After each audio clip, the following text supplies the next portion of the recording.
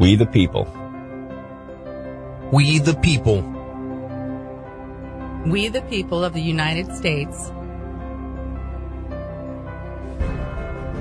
We the people of the United States, in order to form a more perfect union. Establish justice. Ensure domestic tranquility. Provide for the common defense. Promote the general welfare. And secure the blessings of liberty to ourselves and our posterity. Do ordain and establish this Constitution for the United States of America.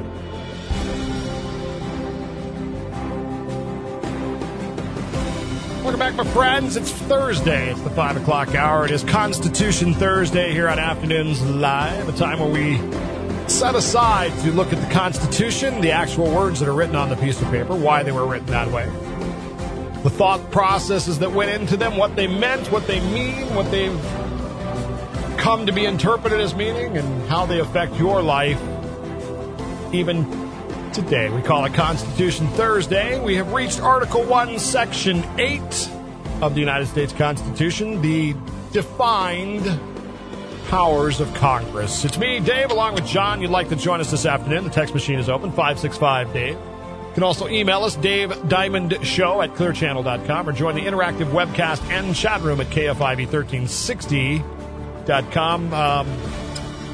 It's working, but I have lost the actual chat part of my page clicking in there. I can't see it.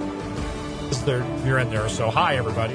Beyond that, I'm blind in the chat room.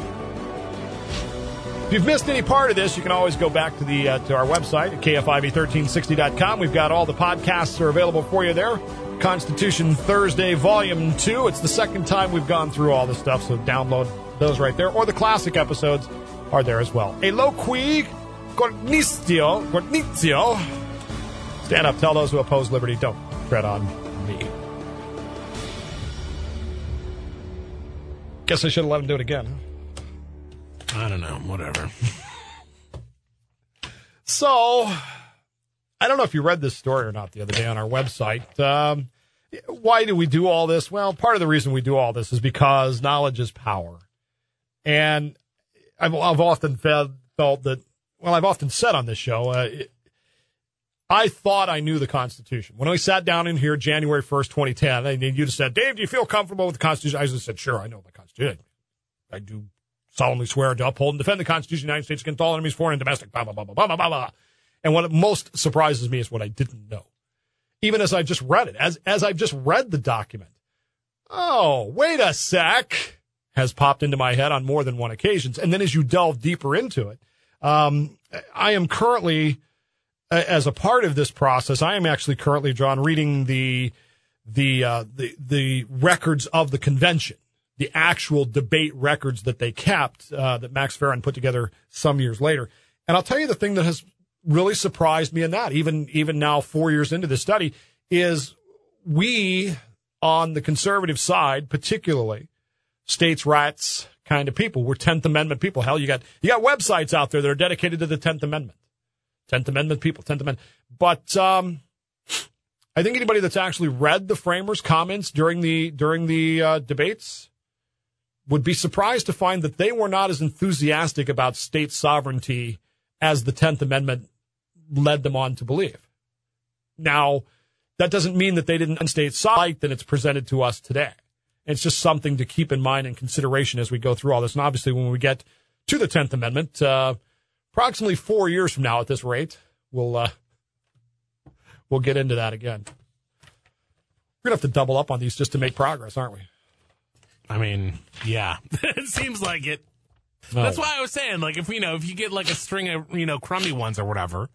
Parts that are just suck. Yeah, we'll just gloss over we don't like those. That part of the Constitution. That's my problem with theology is people just go, well, I don't like that part. I'm just going to skip that. Well, but I mean, there's some of it is going to foster discussion and some of it isn't. Right. I don't know. I do know that, and I'm discovering that even the people who write about the Constitution do the same thing. Yeah. And, the book that I'm reading right now is, let's see, actual pages of writing is a little over 480 pages, 477 pages, I guess. And even he does that. I mean, he skips over parts. He skipped completely over, John, completely over Section 7, right. Which just blows me. How can you skip Section 7? I'm just... Maybe he's never heard the Oh, song. he's heard it. Okay. He's heard it. So we get to Section 8. But then, as I go back to this, there's a story out of New Jersey about the woman who was peacefully protesting at a tax dispute and was arrested for basically reading the Constitution at the tax dispute So let's see. And I don't have time to get into the whole story. It's on our website if you go to KFIV1360.com. But there's a lot of problems with the story, and it's clear to me that the people that were upset about what she was doing have never read the Constitution. Because if they had, they would have had a completely different outlook on things. It's not to say that and we don't know because all we got is her side of the story at this point. It's not to say to just absolutely excuse her behavior. I'm pretty sure she didn't do what they've accused her of doing. But it's clear that not everybody in that conversation had the same level of knowledge that she did when it came to the Constitution.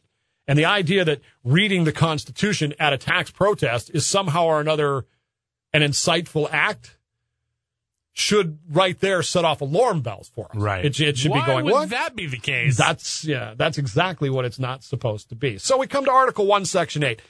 As we've come along this thing, I think we're all on board with the idea that limited government means limited and defined powers. We have to say to the government, okay, these are the powers. Hitherto shalt thou come and no further. Right? Don't go beyond that. Right. And the framers felt the same way as they outlined how to write a bill. We talked about this in Section 7 and the fact that how a bill became the law, very detailed, right down to what days counted in the calendar, no Sundays, so forth and so on, how many days it could be. They were specific because they were afraid that once this thing got ratified, somebody might get into the White House, the Congress, the Senate, the judiciary, and say, well, I know what it says, but is that what it really means? Right. So they tried to be as specific as possible. When it came to what can Congress do, they thought to themselves, well, we really have to make sure right. that there's just no question. So they started Section 1, Article 1, Section 8, and they thought, well, okay, revenue bills have to begin in the House. We talked about that last week. We learned quickly how they got around that. Yes. Revenue bill has to start in the House, so how does the Senate pass a bill that starts revenue? Pass a bill that is not a revenue bill, but contains revenue building within it. Oh, see? And we all went... Yeah. But... Shenanigans. See, we say that. But I wonder today with the... If maybe they thought of this or something? If they had thought of that. But keep in mind, when they wrote the Constitution, senators were state representatives. They were not popularly elected. Now, neither when that bill was passed, but shortly thereafter they will. The movement was already well underway to get that in place. And I wonder, had the framers set up a system where the senators were popularly elected, if they would have put that limitation on there. In other words, since the Senate is equally, quote unquote, elected by the people, why have that limitation anymore? They're still just as answerable to the people now as the House was once upon a time. Does it make sense then to not be as strict about that now as we might have once been? That's maybe the thought processes that went through the judges. You don't know. Section 1 starts with Section 8 starts with the Congress shall have the power to tax, the power to lay and collect taxes, duties, imposts, and excises, and to pay debts and to provide for the common defense and general welfare of the United States. Seems pretty. Right. And yet. But oh, what happened? Oh, what a tangled web we have woven. Webbed. What a tangled web we have webbed. Woven. Yeah, that right there. It's Afternoons Live, 5:65 Dave. 565-3283 is the text machine. Stay with us. We'll be right back.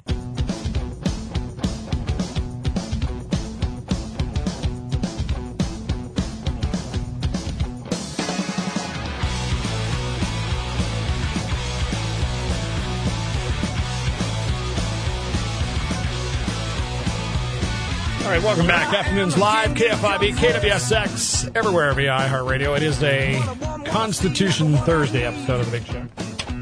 565 Dave is the text machine. You want to join us? Dave Diamond Show at clearchannel.com is the email. I don't have time to get to this, but the city of Modesto just issued a press release about an arrest made this morning. Oh, yeah. It is on our KFIV fan page on Facebook. 2 arrested for child endangerment after they were found squatting with a 3-year-old child inside a home. And the story is just horrible. But it is there if you with pictures, full-color pictures. So you can check that out on our Facebook page. Just go to KFIV1360.com. It's linked up there. Back in the era of colonialism in America, there was a king in England, and there were these colonies, and the king would send over a royal governor, and the royal governor would It sounds familiar. represent the king in the colonies. And the colonies were generally, for the most part, able to handle things on their own. So if the colony of, say, Rhode Island decided that they needed to raise money for, I don't know, soccer stadium, they could tax themselves, build a soccer stadium, and did they play soccer back then? I don't know. Sure. They at least played basketball. All right, the Providence team needed whatever they needed. So whatever public, they could handle it themselves. Now, the royal governor, because he was the king's representative, had the right to veto whatever the colony may or may not have decided to do. And furthermore, let's say the governor didn't veto it. The governor thought, well, maybe it's a good idea. The law still had to be sent over to Parliament, where Parliament would look at it and go, yay or nay. And Parliament could set it aside if they thought it was a bad idea. And if they thought it was an okay idea and sent it on its way, John, it still yet had to go to the King's Privy Council. You ever see English people that have the word letters PC after their name? Privy Council. These are people who advise the king. They're considered the king's inner circle, if you will. What does MP stand for? Minister of Parliament. Ah. So you can be an MP, PC. Really? You can. You can be a GCB. Grand Knight Commander Bath, Minister of Parliament, Privy Council. But you don't have to have any or all of those. Okay. See, in England, you got all these initials after your names. That's important. The more initials you have after your name, the better. The better you are. The more Humpty Dumpty you are. 10-4. By the way, interesting constitutional conundrum here. Completely aside from this. If the Pope had been a United States citizen, let's say Cardinal Mahoney, whatever you may think of him, was elected Pope. Does he have to give up his U.S. citizenship to become Pope? I don't want an answer. Just think about it and text me or email me down line. It's just a constitutional conundrum. Well, why would he? Because he's now the head of state of a foreign nation. Ah. Or is he? Well, don't get me distracted on that. It just popped into my head. You got me distracted on that. You can't just do that. So the problem, of course, came about when the states, as we've talked about before, the colonies as they were, began to get a little, what's the word I'm looking for here, John? Snitty with the kings. I was going to say snitty. Turning over their laws, not giving his assent to in any case, the Privy Council could set him aside even if Parliament didn't. And the king could. The king still had to give his approval, his assent to the laws before they could actually go into effect. And if the king decided not to give his assent, he was essentially giving them a pocket veto. I'll just hang on to this one until they decide that yay or nay, we're going to do it that way.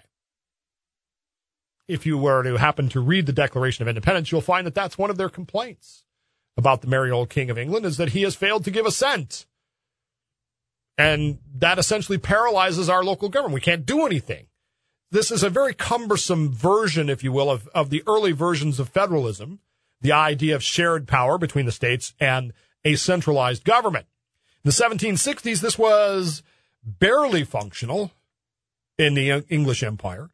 And in the mid-1760s, it really became extraordinarily problematic for the English Empire, Great Britain and the Empire, because Parliament started getting Parliament really, remember all those initials after their names? Remember, to be in Parliament, you had to have money and you were a person of influence, and all these people with no initials after their names and no influence and no money were trying to tell you, a minister of Parliament or a lord, what you thought they ought to be doing. How dare they? Impudent is actually the word they used. How impudent of the common people to question Parliament. And, of course, we've talked about last week the Stamp Act. Actually, I believe that was this week we talked about the Stamp Act, where Parliament said, well, we'll teach those colonies. Here, you'll pay a fee on all your papers. And the colonies said, no, we won't. That was in 1765. But the uppityness, if you will, of the colonies began to annoy Parliament. And so they passed what was called the Declaratory Act of 1766. It accompanied the repeal of the Stamp Act. Parliament said, okay, well, you don't want to pay the Stamp Act. We won't make you pay it, but we're going to pass another law. And that law is essentially going to say that Parliament's authority was the same in America as it is in Britain. Only Parliament can pass laws. You cannot. And oh, by the way, if we say the sky is green, then guess what? The sky is green, and there's nothing you can do about it. Neither. That's not actually in there, but you get the idea. That's the gist, yeah. The gist of the whole thing was that Parliament was unassailable and unarguable, and hath and of right ought to have full power and authority to make laws and statutes of sufficient force and validity to bind the colonies and the people of America in all cases whatsoever, Parliament declared. As you can see, that had kind of a...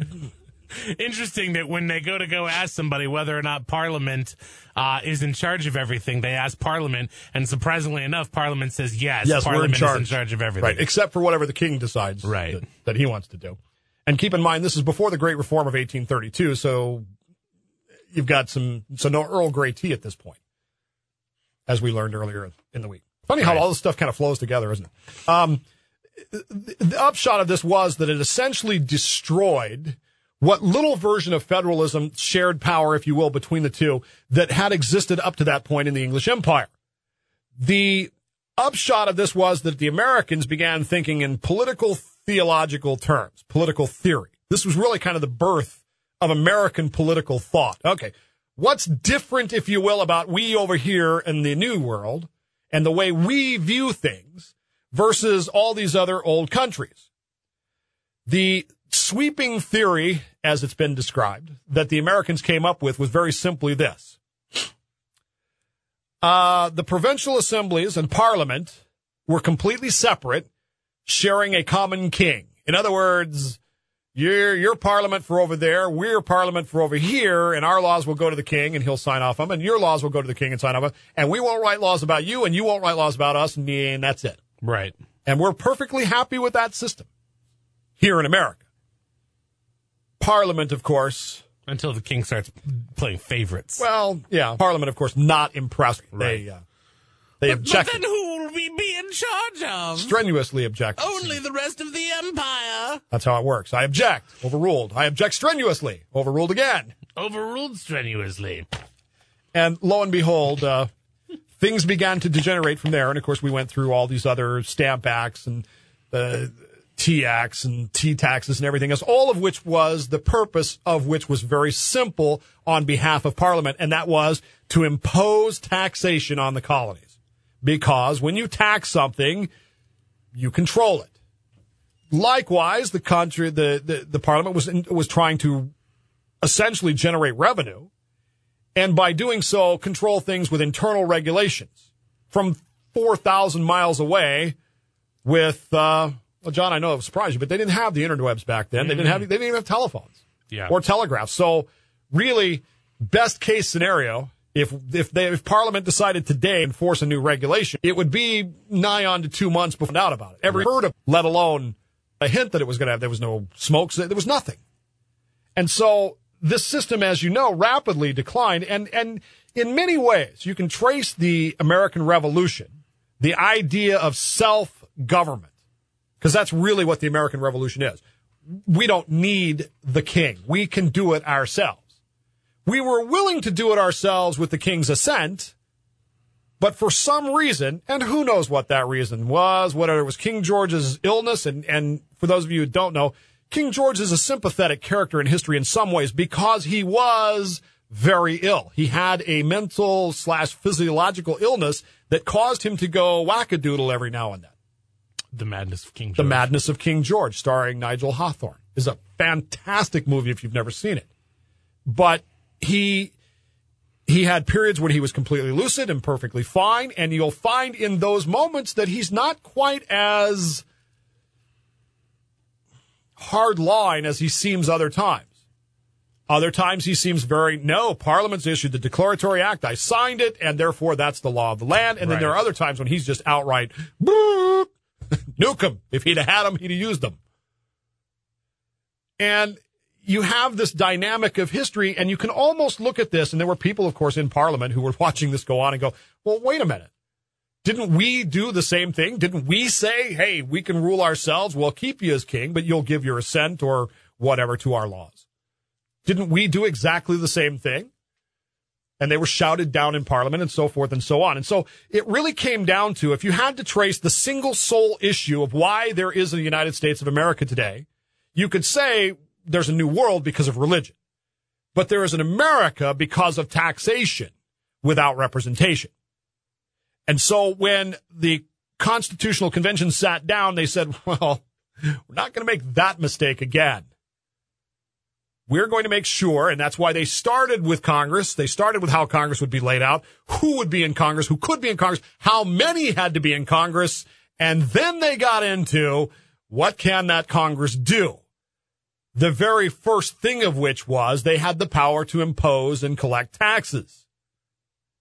So by now, if you're reading through the Constitution in 1787, you're thinking to yourself, well, we're going to have the central government. It's going to be made up this way. It's going to be these people. It's going to be this thing. Oh, and they are going to be charged with taxes. But because I elected them and all the revenue starts in the House and I voted for those people, I should be a whole lot better off with this than I was with Parliament sending over the Stamp Act or whatever act signed off on by the... Apparently have, the people's best interest in mind, being that they live in their country across an ocean. And they clearly didn't have that in mind. They clearly just wanted our money. And, by the way, pay it in our money, not yours. So You can see where this began to go off the rails very quickly.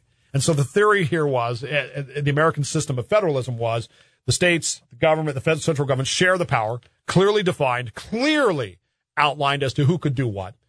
And the Federalists argued that since the people would elect the House would decide what the revenue bills would be.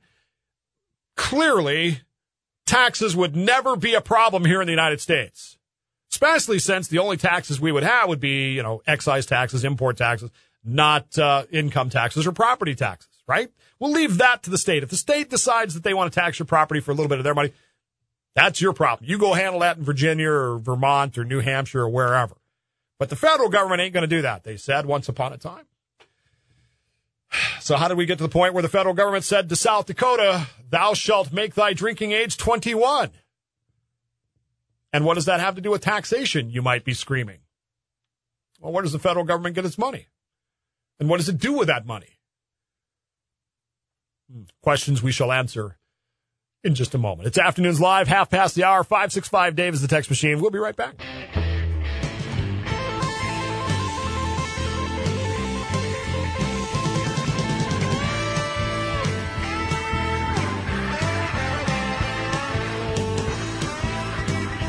Welcome back. Afternoons Live, KFIV, KWSX, everywhere, iHeartRadio. It's Constitution Thursday. We're looking at Article 1, Section 8, a little bit of the history behind it before we start breaking it down in bigger ways. So, John, I forgot to read this with the discussion of the Declaratory Act of 1766. We call it the Declaratory Act. That's the short title. That's the, like Obamacare is actually the Affordable Care Act of 2010, blah, blah, blah, right? The actual title of the Declaratory Act is an act for the better securing the dependency of His Majesty's dominions in America upon the Crown and Parliament of Great Britain. Act. Yes. Much better. The purpose of this act depend upon us, not get out of line.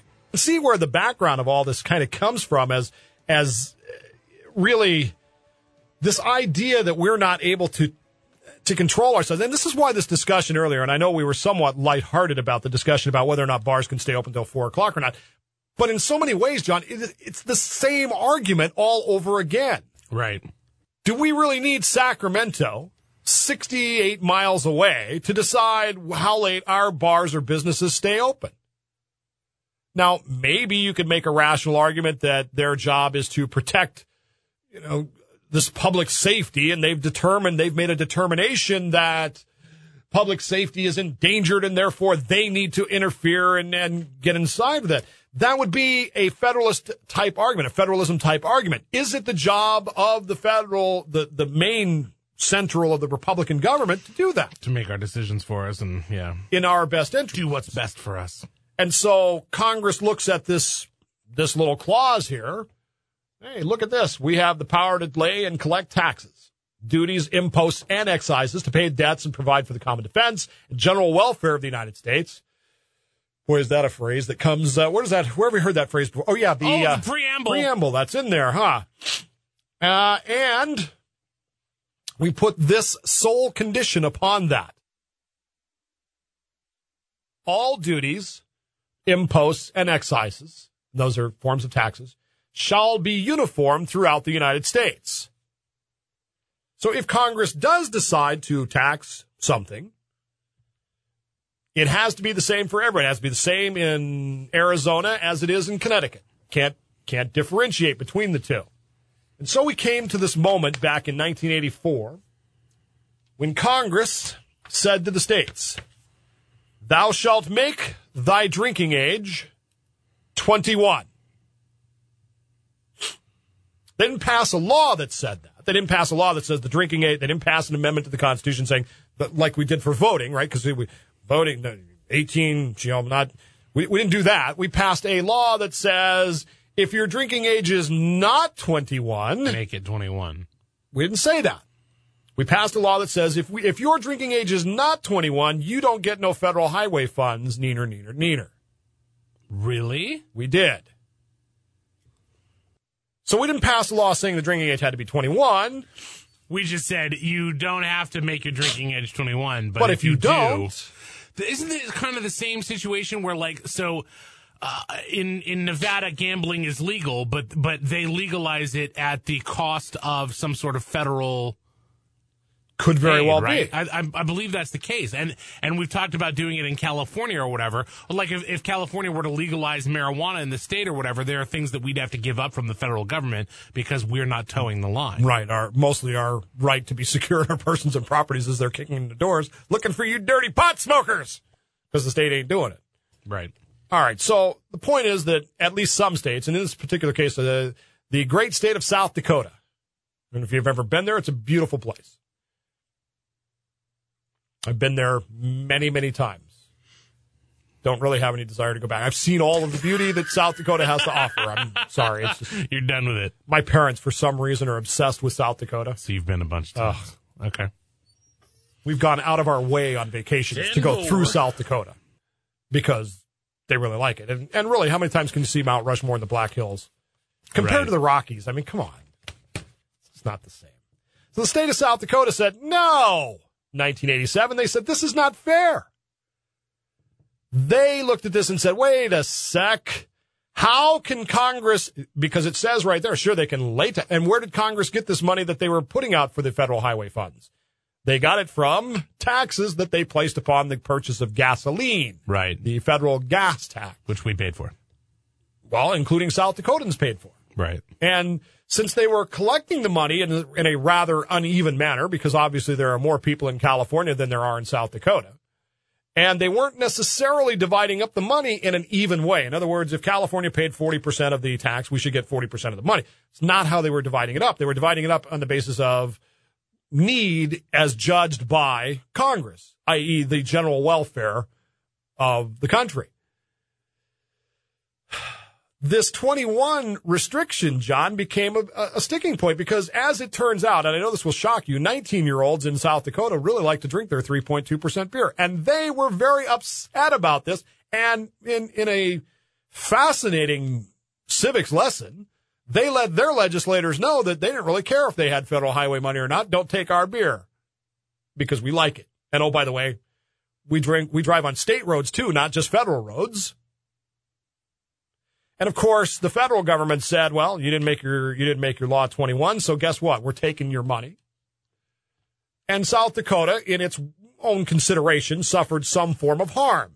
that they felt had not been uniformly applied by Congress, as they are required to do under Article 1, Section 8, Clause 1 and 2 of the Constitution, and so they sued. And that seems about right, though, because it's like they're still paying into this fund that they're no longer getting any money out of, right? It seems like that should be this should be a no-brainer. Right. Check. You got on your robes, I've got on my robes, and we both look at this and go, well, 10th Amendment. They're right.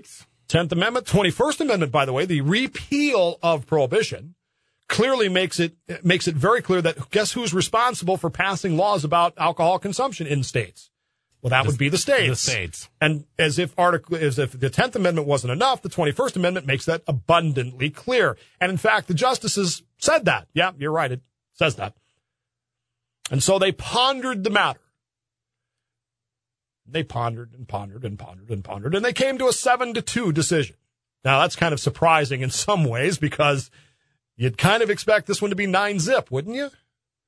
You'd hope. I mean, the fact that it's 7-2, though, kind of means, it seemed fairly obvious to them. But let me guess, they came down not in the way that you and I think that they should have.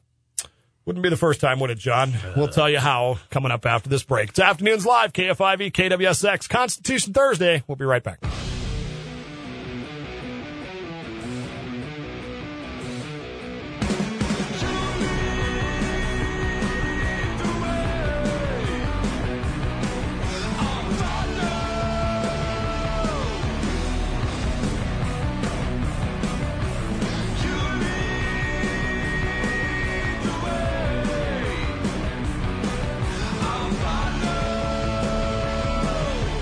So, welcome back. Afternoons Live, KFIV, KWSX, home of the delicious and wonderful Shamrock Shake. A traditional Irish treat that dates back to the 1600s. At least. Get that shipment of ivy and put it on the wall. So, John, if I emphasize nothing else today on this episode of Constitution Thursday, I want to emphasize to you taxation without representation is the root cause of the American Revolution. And it is something to be despised by all Americans, even unto this day. It is something that we do not like.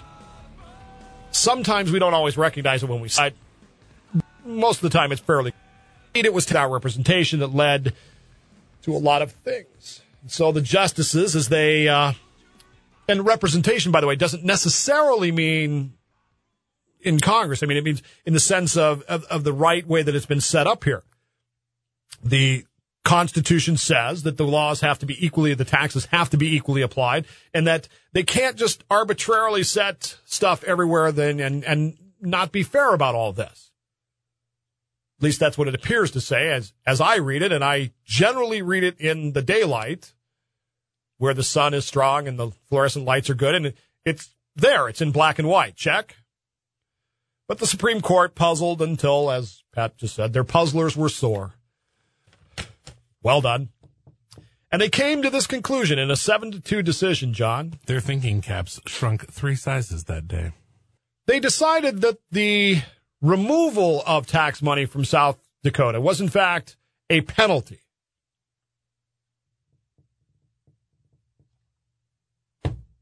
You can be penalized. That's really great.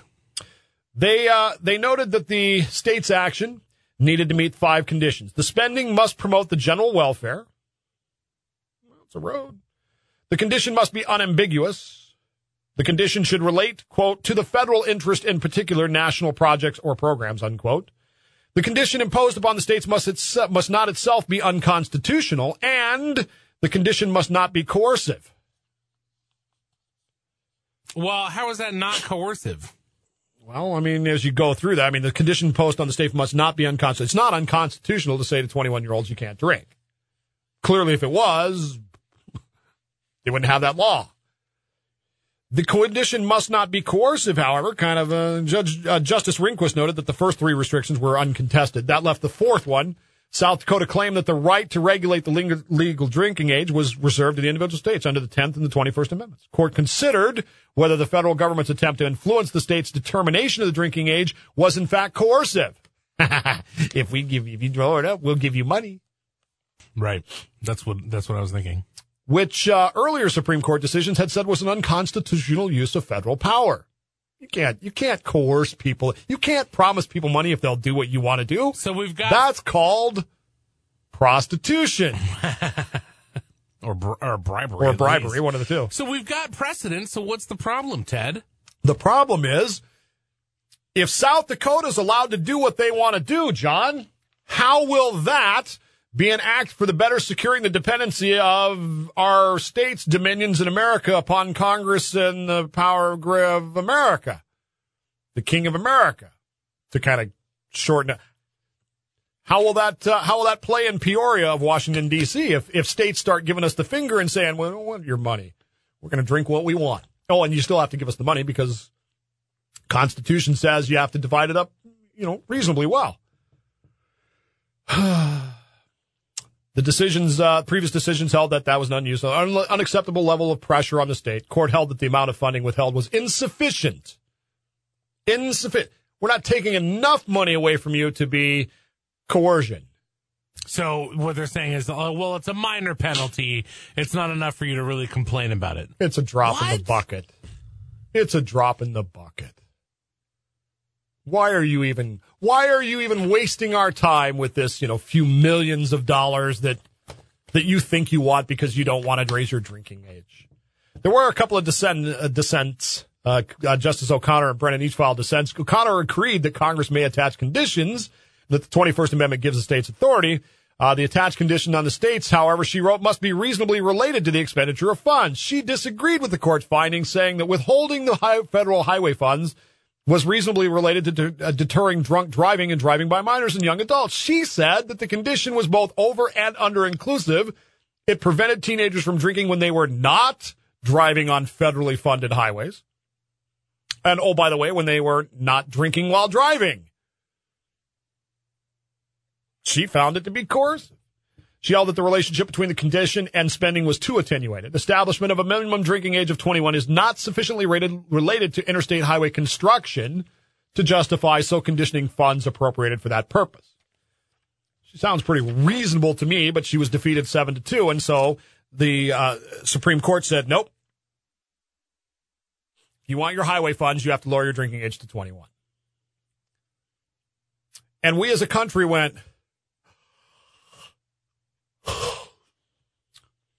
it's on TV tonight. Whatever. I mean, do you understand what just happened here? Yeah.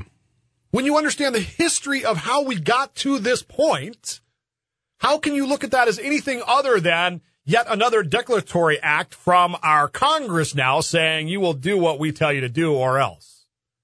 And if we don't want to give you no money for it, then it seems to fly in the face of what it says in the pages of the Constitution, which is they should be uniform throughout the United States. Well, the other really great thing is that if your lawmakers are not doing, the right thing, I mean, the power still rests with the people to get rid of those lawmakers and bring in some that will make laws that the people agree with. Which is going to bring me to my final conclusion here, John, and I've got to rush through this. Let's say, for the sake of argument, that Congress had passed this law and that the people of the United States in 1996, the entire United States got upset with this law and said, that's a stupid law. Let us replace Congress. Let us have sweeping elections that get all of those people out of there and put new people in who disagree with that law. They do not support that law. They don't get to vote on that law because it's already passed. But they disagree with it, and they make it very clear that they disagree with that law. Do you think the court looks at that and goes, well, clearly the people don't agree with it. Clearly the people of the United States don't want, the sovereign people don't want this. Should that influence our decision? I don't think, that wouldn't influence the court, I don't think. Should it?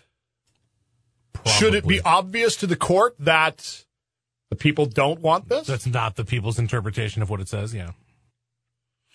And yet I submit to you that in 2010, the very same thing happened. 2008, Congress comes in. They pass a highly unpopular law, which by their own admission they haven't read. A new Congress is swept in that clearly doesn't support that law. The law goes to the Supreme Court. And the only reason that Obamacare stands today is because the Supreme Court said, oh, it's a tax and Congress can tax. So now the Supreme Court is the king. Sure looks that way, doesn't it? Back in 60. So, before I put the wrap on this, Nicole, thank you. This is really good. Mine's gone. I'd forgotten how good those things really are. Yeah, right. Probably a good thing that I've forgotten how good. You know what I think is cool about them is it's clearly like vanilla ice cream with like the mint swirled into it, so it's like vanilla mint. No taxation without representation, my friends. That's what we said once upon a time. It's what we beat our plowshares into swords for. It's what we shot at redcoats for. Lobster backs. Look at America today, and the conservative justice is the one who said, no, Congress has the power to tax you. Even that it's clear that the people don't want this. Even when it's clear that the people swept Congress clean because they didn't want that.